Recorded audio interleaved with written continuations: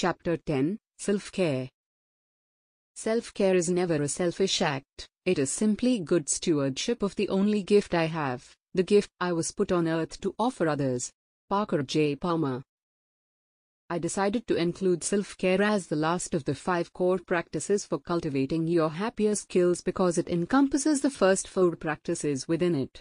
Self-care means that you approach yourself with acceptance rather than condemnation or harsh judgment, particularly when you make a mistake or fail at something.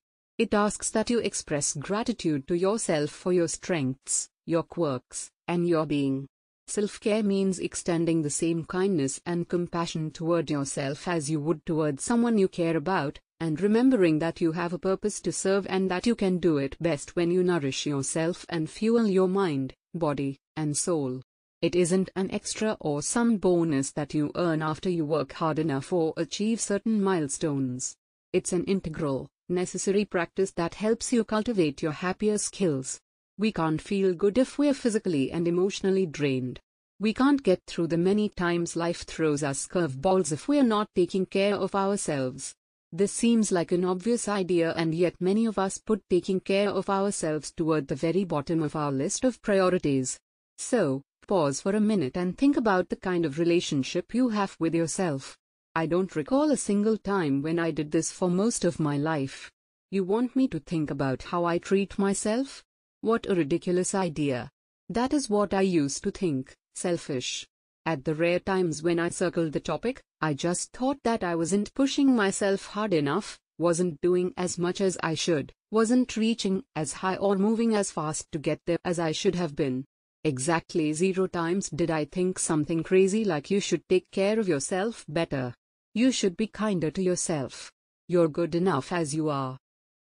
It never crossed my mind to treat myself with the kindness and care I tried to extend to my family and friends. I would tell them to take breaks, and I'd often try to steal them away for lunch or a walk. But I wouldn't take breaks myself. I loved surprising my husband and daughter with a beautiful dinner on a weeknight or turning a regular morning into one that felt a little less routine with their favorite breakfast. In the process, I exhausted myself by trying to make these surprises as perfect as possible. By no means was I a selfless human being who only ever thought about other people. I spent plenty of time feeling sorry for how exhausted and drained I felt, while at the same time berating myself for not working hard enough. It took hitting rock bottom to give myself permission to spend time and energy to nurture myself. Why didn't I do it earlier? Because I didn't feel that I deserved it. The foundation of self-care is self-love, a belief that we're worth our own kindness and support. And I didn't love myself. I made that love conditional upon achieving enough, and I hadn't gotten to that enough yet. My experience is hardly unique. It's amazing how many smart, kind, loving, successful people feel they don't deserve the love and care they extend to others. When I hesitantly began to share my struggle to be self-compassionate, I was blown away by the number of times I heard this kind of confession: I don't feel that I deserve to take care of myself, to love myself, to be happy. From self-acceptance to self-love, where do our feelings of unworthiness come from? Why is it easier to be kind to a friend or more understanding with a family member than with ourselves? In part, we struggle with feeling worthy of our own love and care because our negativity bias is masterful at spotting negative traits in ourselves. Think about it. What do you say to yourself more often? I appreciate this aspect of myself, or this behavior, or this aspect of myself, or my behavior should be different. I dislike it and I should have changed it already. I cringe thinking about the numbers of days I've started by looking in the bathroom mirror and immediately condemning some part of myself. I hate the fat on my stomach. I should have gotten more done yesterday. It feels wrong, strange, not humble, not real to express gratitude to ourselves for ourselves. We're more comfortable taking the good stuff for granted. But the stories we create are extremely powerful. If we always hear about what's wrong and rarely about what's good and beautiful, strong, bold, compassionate, creative, then no wonder so many of us don't feel worthy of our own love. Of course, other people throughout our lives might contribute to our sense of unworthiness. But our own continual self-criticism drives these feelings deeper. We just don't have to approach ourselves this way. We have a choice. The way toward realizing that we're worthy of our own love begins by giving ourselves permission to recognize our many good qualities and to take care of ourselves with the same care and compassion we reserve for other people we love. At 35, my friend Nandini had a successful career and was the CEO of a financial literacy company she helped found in Boston. She had a great circle of friends, loving parents who lived a few hours away, a brother she was close to. Yet almost from the moment we met I could sense a struggle in her. It turned out that Nandini's marriage had ended and she was going through a painful divorce. Sometime after her divorce was finalized, Nandini began to date. At first, there was an urgency to it. She was hungry for a warm, loving relationship. But she also felt she should have one. Her younger brother was engaged to be married, and her parents, whom she loved very much, wanted her to be happily remarried. Nandini and her parents had always imagined that her life would be a certain way when she reached her mid-30s, marriage, career, a house, maybe kids. Nandini met some nice men, but the dates didn't turn into meaningful relationships. She had a lot of doubt about dating again, that someone else would love her, about her own ability to love herself. Sometimes this doubt would feel paralyzing to her, and I could so relate. The voice of doubt in her head echoed the vicious voice of doubt that dominated my thoughts for so many years. One night on our way to dinner, she told me that she'd decided to remove her online dating profile. I was surprised, but she said it with a confidence I hadn't heard from her in a long while. She wanted to be solo for a while, to take time and space to heal and love who she was, just as Nandini herself, without a perfect relationship. Then she read me a letter she wrote to herself. Tears welled up in my eyes as I listened, but I was also happy for her. She was generous enough to give me permission to share her letter with you. Dear Nandini, I love you. I love you more than anyone else could ever love you. I will not abandon you. I will not leave you. I will not betray you. You and I are building a relationship that cannot be severed.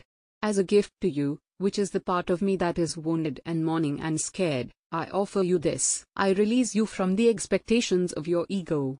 You do not have to be perfect for me to love you. I see all of you, know all of you, and I have known and been there for your every single mess up and mistake. And I still love you and accept you as you are. I forgive you. I forgive you completely. I want to remove the pressure you put on yourself to look like everything is fine and that you have bounced back perfectly.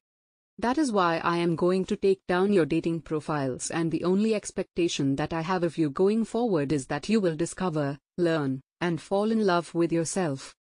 I know that this is the only pathway and the only way to find true happiness and peace. It is a gift that only we can give each other. I also give you the gift of not repeating the same mistakes and the same behaviors over and over again.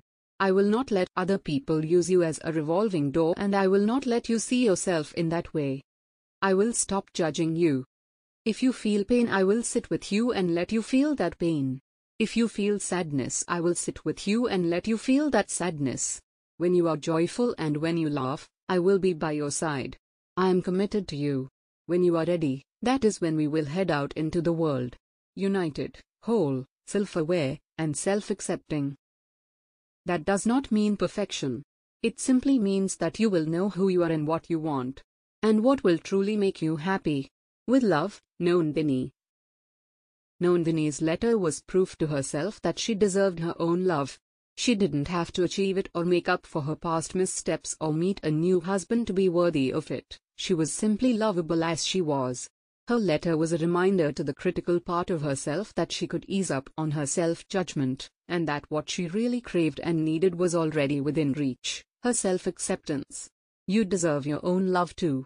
Not because you're perfect or have achieved enough of the right things, but because you're you, with all the complex and beautiful parts of you. Self-love asks that first you practice acceptance and learn how to see yourself clearly, with the flaws and mistakes and the awesome parts. Then you cultivate your ability to love yourself, not despite your flaws but inclusive of them. You learn to love your true being. Becoming better friends with yourself. Think about people you love. Do they have flaws? The answer is probably yes. Have they ever made mistakes or done something that hurt you? Also, probably yes. Yet you still love them. You may get angry, upset, frustrated, sad, disappointed at them at times, but you don't withdraw your love. You're a being, not a doing, Janet said to me one day when I was struggling with her suggestion that I practice loving and accepting myself just as I am.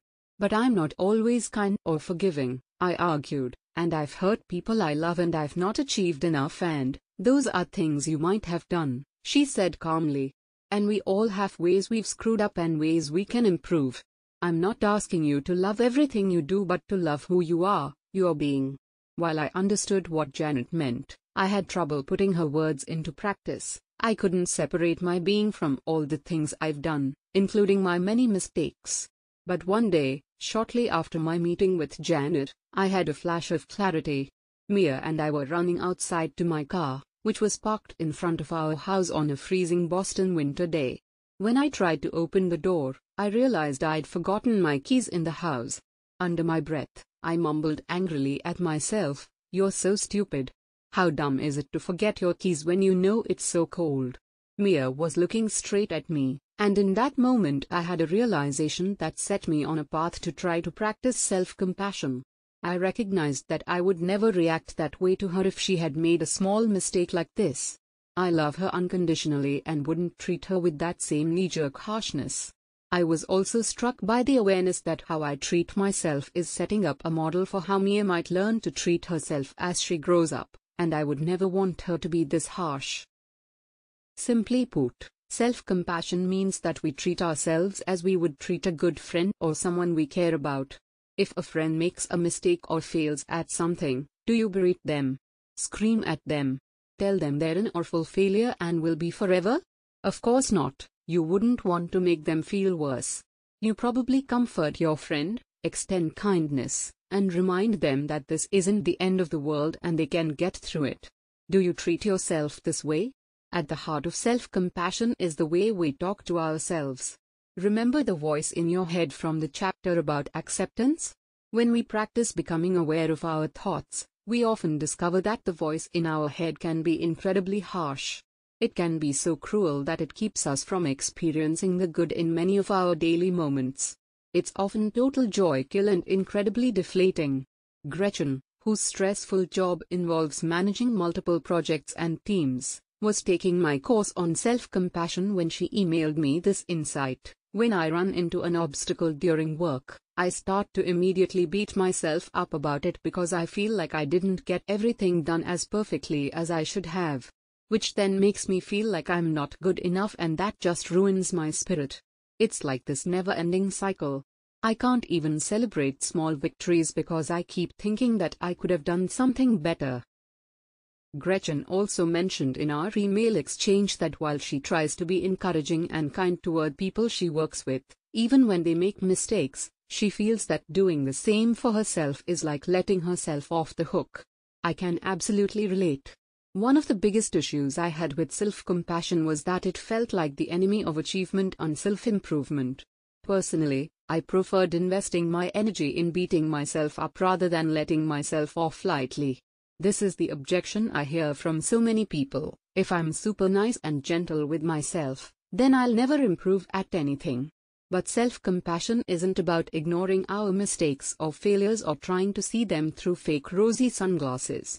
Self-compassion doesn't mean we give ourselves a pass and just don't care about what we do or how we might affect other people. Rather, it's rooted in the same place where our compassion and kindness toward others come from, a desire to reduce suffering and improve well-being. Mark Leary, a professor of psychology and neuroscience at Duke University, offers a useful insight in his article about self-compassion for EN magazine titled "Don't Beat Yourself Up." Self-compassionate people want to reduce their current problems, he writes, but they also want to respond in ways that promote their well-being down the road, and being lazy and unmotivated is not likely to help. In fact, research shows that self-compassion increases motivation. In one study that Leary describes, researchers Juliana Brines and Serena Chen, both from the University of California, Berkeley, gave participants who failed an initial test another chance to improve their scores. Those who thought about their initial failure in a self-compassionate way studied 25% longer and scored higher on the second test than participants who focused on increasing their self-esteem. Reacting to failure with self-compassion reduces our fear of failure because we don't beat ourselves up as harshly, so we're more willing to try again and to try even harder. Think for a minute about how you talk to yourself if you make a mistake or fail at achieving a goal. Do you berate yourself and beat yourself up? If you do you feel motivated or inspired to try a different approach or work harder? I think if we're honest with ourselves, most of us would say no. When we approach ourselves with compassion, on the other hand, we can see more clearly where we might have gone wrong, what we should do differently, and, perhaps most importantly, fuel ourselves with positive energy to try again. Making self-care routine. Learning how to practice self-compassion, including talking to ourselves in a kinder way, is an integral part of self-care. But there are other elements. What helps you to feel nourished? Eating healthy, getting sleep, exercising, spending time outside, meditating, catching up with friends, sitting in a cafe for an hour and people watching, reading, journaling, or something else? Your self-care practice is a way to refuel so that you have the emotional and physical energy to thrive, including getting through times when life isn't going great. Self-care should be something you want to do rather than feel obligated to accomplish. It's your time to be a really good friend to yourself and take yourself on a tiny little vacation within the routine of your everyday responsibilities. To prevent your long list of to-dos from sabotaging your self-care, you have to treat it with some discipline. Because even if you overcome the guilt obstacle many of us run into, feeling as if you don't deserve to be nice to yourself or feeling guilty about taking time just for you, self-care can get lost behind all the other responsibilities you have on your plate. It's so easy to put ourselves last. My friend Sharon recently launched a new company while also working through some family priorities that needed her attention. She felt overwhelmed, and when I asked what she was doing just for herself, she admitted she struggled with that. I feel that taking care of me comes in place of taking care of others, she said. We can all relate, there are only so many hours in the day. But what I told her in response is the same thing I tell myself whenever I feel that there isn't time to take care of myself or the voice of guilt in my head gets too loud. You can't give what you don't have. We might think that we can run our wells of emotional and physical energy dry and still take care of people we care about, do great work, excel at our studies, or manage our priorities. But it's just not possible, not for longer than a short while. We have to take care of ourselves to be able to take the best care of the people and things that matter to us. One of the best ways to avoid making self-care last on our list is to make it a regular part of our routines, a steadfast component of our daily anchors. I asked Chetan, my friend whose burnout I shared with you in part 1, to tell me how he finally made caring for himself a priority. His answer surprised me. Maybe because he's a natural entrepreneur, he chose to approach it just the way he approaches all his work. I think the biggest shift was treating self-care like a job, he said. That sounds a little drab, but it was absolutely critical for it to work for me. It feels strange to talk about taking care of ourselves as yet another task. But if you don't become disciplined about it, if you don't elevate it to the same level of importance as your work or taking care of other people, the voice in your head will find opportunities to sabotage even your best intentions. When I asked people who participated in my class on self-compassion why they weren't doing better at self-care, here is what I heard. I know yoga makes me feel really good and helps me to recharge, but I just get caught up in getting other stuff done and don't make it to class. I feel so much better when I get a run or a brisk walk in, but I end up catching up on work after the kids are in bed and don't get out often. I know how important it is to get good sleep and how much better I function when I do, but there's just so much to do, to write, to read, that I often get to bed too late. So, I think Chetan is onto something when he talks about treating self-care like a job, with the same degree of consistency, planning, and discipline. Here is how he approached getting better sleep. I never used to be very rigorous about my sleep. I kind of enjoyed the mental image of myself as a relaxed person, and I told myself I do my best work at night. But in fact, nighttime was the only time that I was carving out for uninterrupted work. When I set a target bedtime for myself of 11 p.m. and committed to a goal of getting 7.5 hours of sleep, I started getting much more and much better quality sleep. I wasn't perfect, and it took about 3 months to get into the rhythm, but getting consistent sleep has made a huge difference. I feel better and get more done. Chetan had to reckon more honestly with himself. What he wanted was to function well on too little sleep, but the reality was that he needed more rest. His work depended on it, and he saw results from getting better quality sleep. What Chetan noticed when he finally got serious about getting more rest was that he couldn't change his habits overnight. That applies to almost all of us. When you want to make a change, even one that makes you feel good, it might take practice until it becomes more natural. Research shows that when it comes to creating a new habit, motivation is a lot less important than consistency. When I want to change a habit, I lean on the Fogg method, developed by B.J. Fogg, a behavioral scientist and professor at Stanford University. It's simple. Here is how it works. Step 1: set a specific goal with a short time frame. Think less: I'm going to take better care of myself, and more: I'm going to go to yoga class on Saturday afternoons for 1 month. Step 2: make it very simple to start. You're much more likely to stick to a self-care habit if it's something reasonable and doable. Instead of committing to going to yoga 5 days a week, how about starting with just 1 class on the weekend? Step 3: come up with a trigger to remind yourself to do it.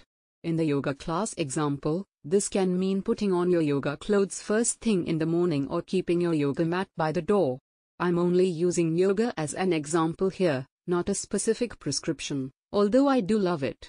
You may not be interested in yoga but enjoy walking, ceramics, playing on a local dodgeball team, or meeting friends more regularly. Once you identify a few activities that help nourish and fuel you, you can apply these steps from the Fogg method to start to integrate them into your routine. Your self-care practice doesn't have to be complicated or difficult. It can be as simple as taking 10 minutes to sit quietly and drink your morning coffee or tea in peace before you start your day. Here is a great example from Tanya, a senior project manager at a national non-profit, who responded when I shared with the Happier community my struggle to become more self-compassionate. I used to wear stress as a status symbol and prided myself for being able to work absurd hours for days on end. After many episodes of this mentality driving me to physical illness, I finally got a wake-up call. At the Democratic National Convention in July 2016, I worked a 20-hour day. It was an exciting and intense atmosphere, and I had a high-stakes role to play. By the end of the day, however, my body, mind, and spirit were so drained that I wound up in the emergency room with an allergic reaction. None of the doctors could identify a food or physical allergen. It seemed likely that stress was the culprit. That was a loud and clear message that I had to stop sacrificing my health for work, no matter how important my job seemed. My proudest takeaway from that moment is that I separated my identity from work and located my worth within myself. With this newfound freedom to feel worthy just for being me, I am able to give myself the flexibility to add creative time and rest into my work days. I've arranged with my superiors to be able to work from home on certain days.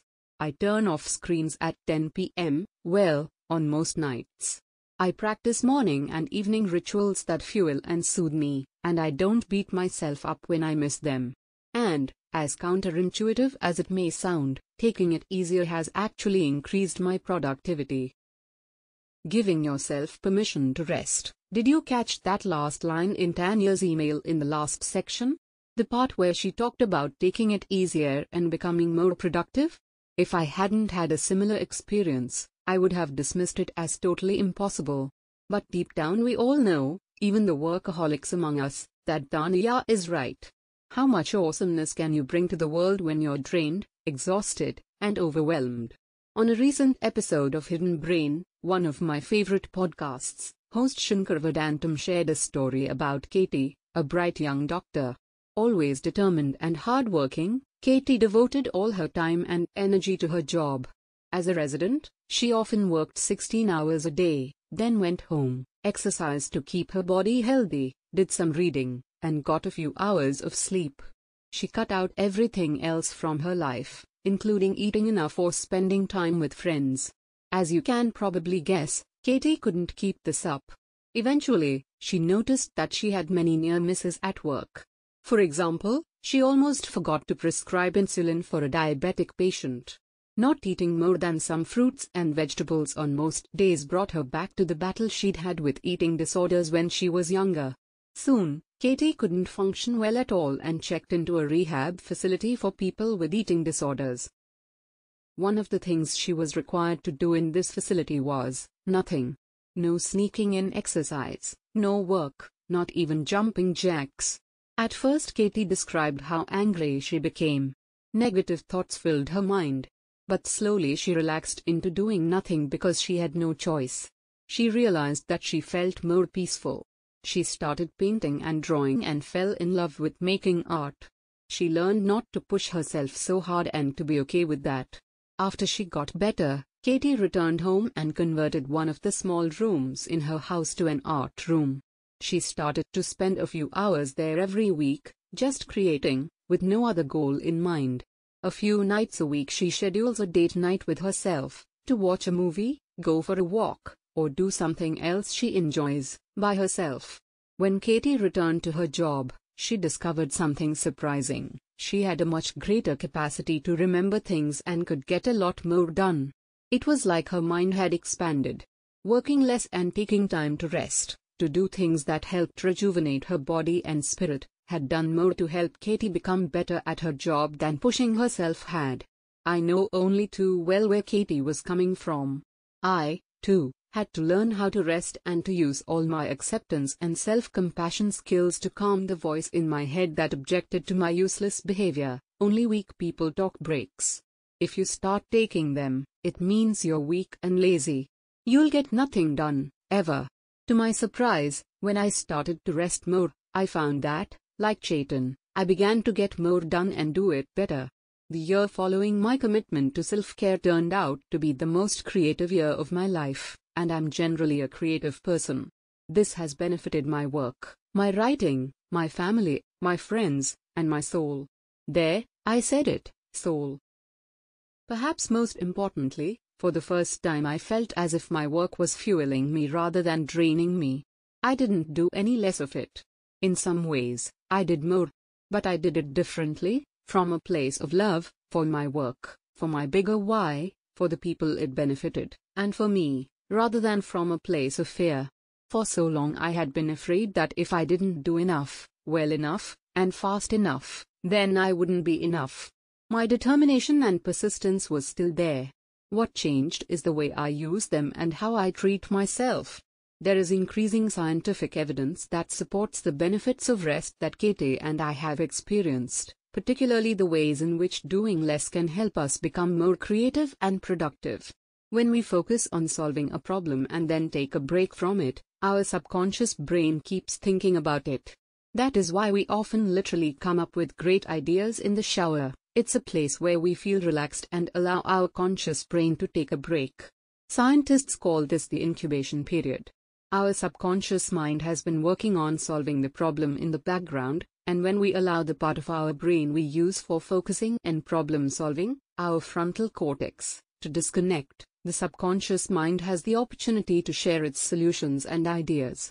It turns out that the brain is still working when we take mental breaks, and often working in ways that we simply can't access unless we hit pause on the endless cycle of doing, email checking, reading, going to meetings, and other activities we normally consider productive.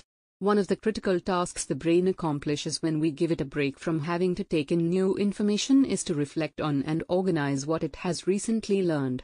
This is crucial. When you get a good night's sleep, for example, do you feel like you can do things better and faster, that your brain is sharper and you can get more things done? Your brain is sharper because it has had time to do all that reflecting and organizing. Naps have similar benefits. One study that looked at 4 years of data on highway car accidents involving Italian policemen found that when they took a short nap before starting their night shift, they reduced their risk of getting into collisions by 48%. If you hesitate to take time to rest because it feels as if you're doing nothing, remind yourself that your brain is doing a whole lot. Rather than thinking about rest as empty space devoid of productivity, consider it a necessary ingredient in optimizing your capacity as a human being to work, care for people you love, and share your gifts with the world. Anar, a marketing professional and members of the Happier community, writes about how doing something other than work helps her to be more creative. I quit my corporate marketing job a year ago so that I could go into private practice, work 3 days a week, and spend the other days with my babies. It has been the biggest inner struggle to truly be present with my kiddos on those days and not be glued to my phone. I hate the guilt associated with taking that time to be with them and had completely forgotten that taking time away from work fuels my most important asset, my creativity. She's not imagining it. Studies show that we're more creative when we're relaxed and producing more dopamine in our brain, giving us another reason to take rest seriously. In one study, researchers from the National Institutes of Health scanned the brains of freestyle rappers using functional MRI to see what parts of their brains were activated as they invented their rhythms and lyrics on the spot. As they were improvising, the rappers had less activity in their frontal lobes, suggesting that creativity requires that our executive functions take a back seat. When the brain becomes less focused on solving problems, there is more opportunity for free association and unexpected connections. Another word for that is creativity, the next important element of self-care that I want to share with you. Fueling up with creativity. I've always loved art, seeing it, learning about it, experiencing it, and creating it. I've dabbled with abstract painting over the years, completing maybe 10 paintings. But I've always wanted to paint. Really paint, with oil, or watercolor, or acrylic, or anything else. It's something that has been calling to me for decades. Mostly I ignored it. I'd begun my practice of self-compassion the year before my 40th birthday, but things were still pretty rough. As a part of my self-care efforts, I made a list of things I wanted to do for myself. To paint in Tuscany was at the top of the list.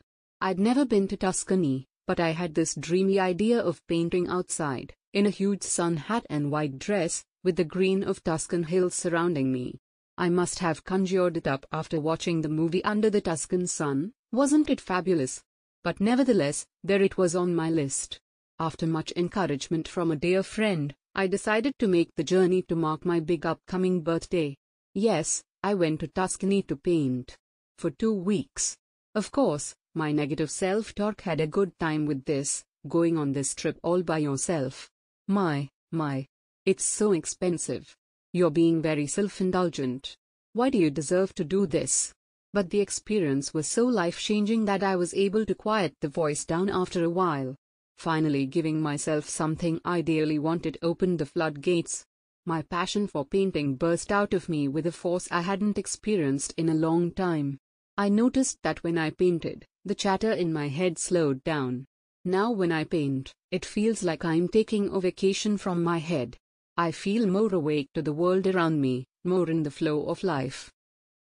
Psychologist Mihai Csikszentmihalyi has written extensively about the state of flow that we reach when we take part in an activity that is intrinsically rewarding for us, such as doing something creative. When we experience it, we often feel as if time has stopped and we have gotten completely immersed in what we're doing. It's the ultimate experience of being mindful and awake to the present moment, and one that helps us take a break from listening so closely to the voice in our head. Many people describe being immersed in doing something creative as similar to meditating. That has absolutely been my experience. A growing body of research shows a link between creativity and improved emotional health. In one study, Tamlin Connor, a researcher at the University of Otago in New Zealand, and her colleagues analyzed online diaries that 650 young adults kept for 2 weeks. The study participants reported how much time they spent doing something creative every day and how much negative or positive emotion they experienced. The researchers found that the day after they engaged in creative activities, the participants experienced more positive emotions. Doing something creative literally helped them feel happier. The study didn't find that experiencing more positive emotions one day led to more creative activities the following day, leading researchers to suggest that creativity caused positive feelings and wasn't just associated with them. For most of my life I ignored my calling to paint. I considered it an extra, an unnecessary and undeserved luxury, just like self-care. My extremely narrow perspective went something like this: since I'm not going to make a profession out of this or make money to help support my family, I shouldn't invest much time and energy into it. I didn't feel I could afford the distraction. I know I'm not alone in feeling this way. Here is an email Susan, a member of the Happier community, sent me on this topic. I've had this vague feeling of disenchantment for 6 months now, just going through the motions, not really being here. I took time off from writing and painting classes recently, due to dealing with a troubled child in our family. I work in medicine, so those are not my vocations, they were my creative hobbies. I just felt I should be more available to my husband and family during this awful time, and I assumed the uck I was feeling was the issues our son is dealing with. But I was wrong. By ignoring my flow, I've been bringing a hollowed-out soul to the table. I can't fix this child who is troubled, I can't even make my hair behave most days. But I can feed my soul and bring wholeness back into my life. So today, before work, I am starting with blue. I love the colors of blue and already I can feel the flow. You can only starve your soul for so long. I wish I had given myself the permission to do more art sooner in my life, that I hadn't waited until I went through my darkest hour or had a big milestone birthday coming up. Whatever it is that helps you feel whole, in the flow, immersed in doing something you love, it's not an extra. It's part of the essential fuel to help you live your best life, to help you experience more joy and share it with others.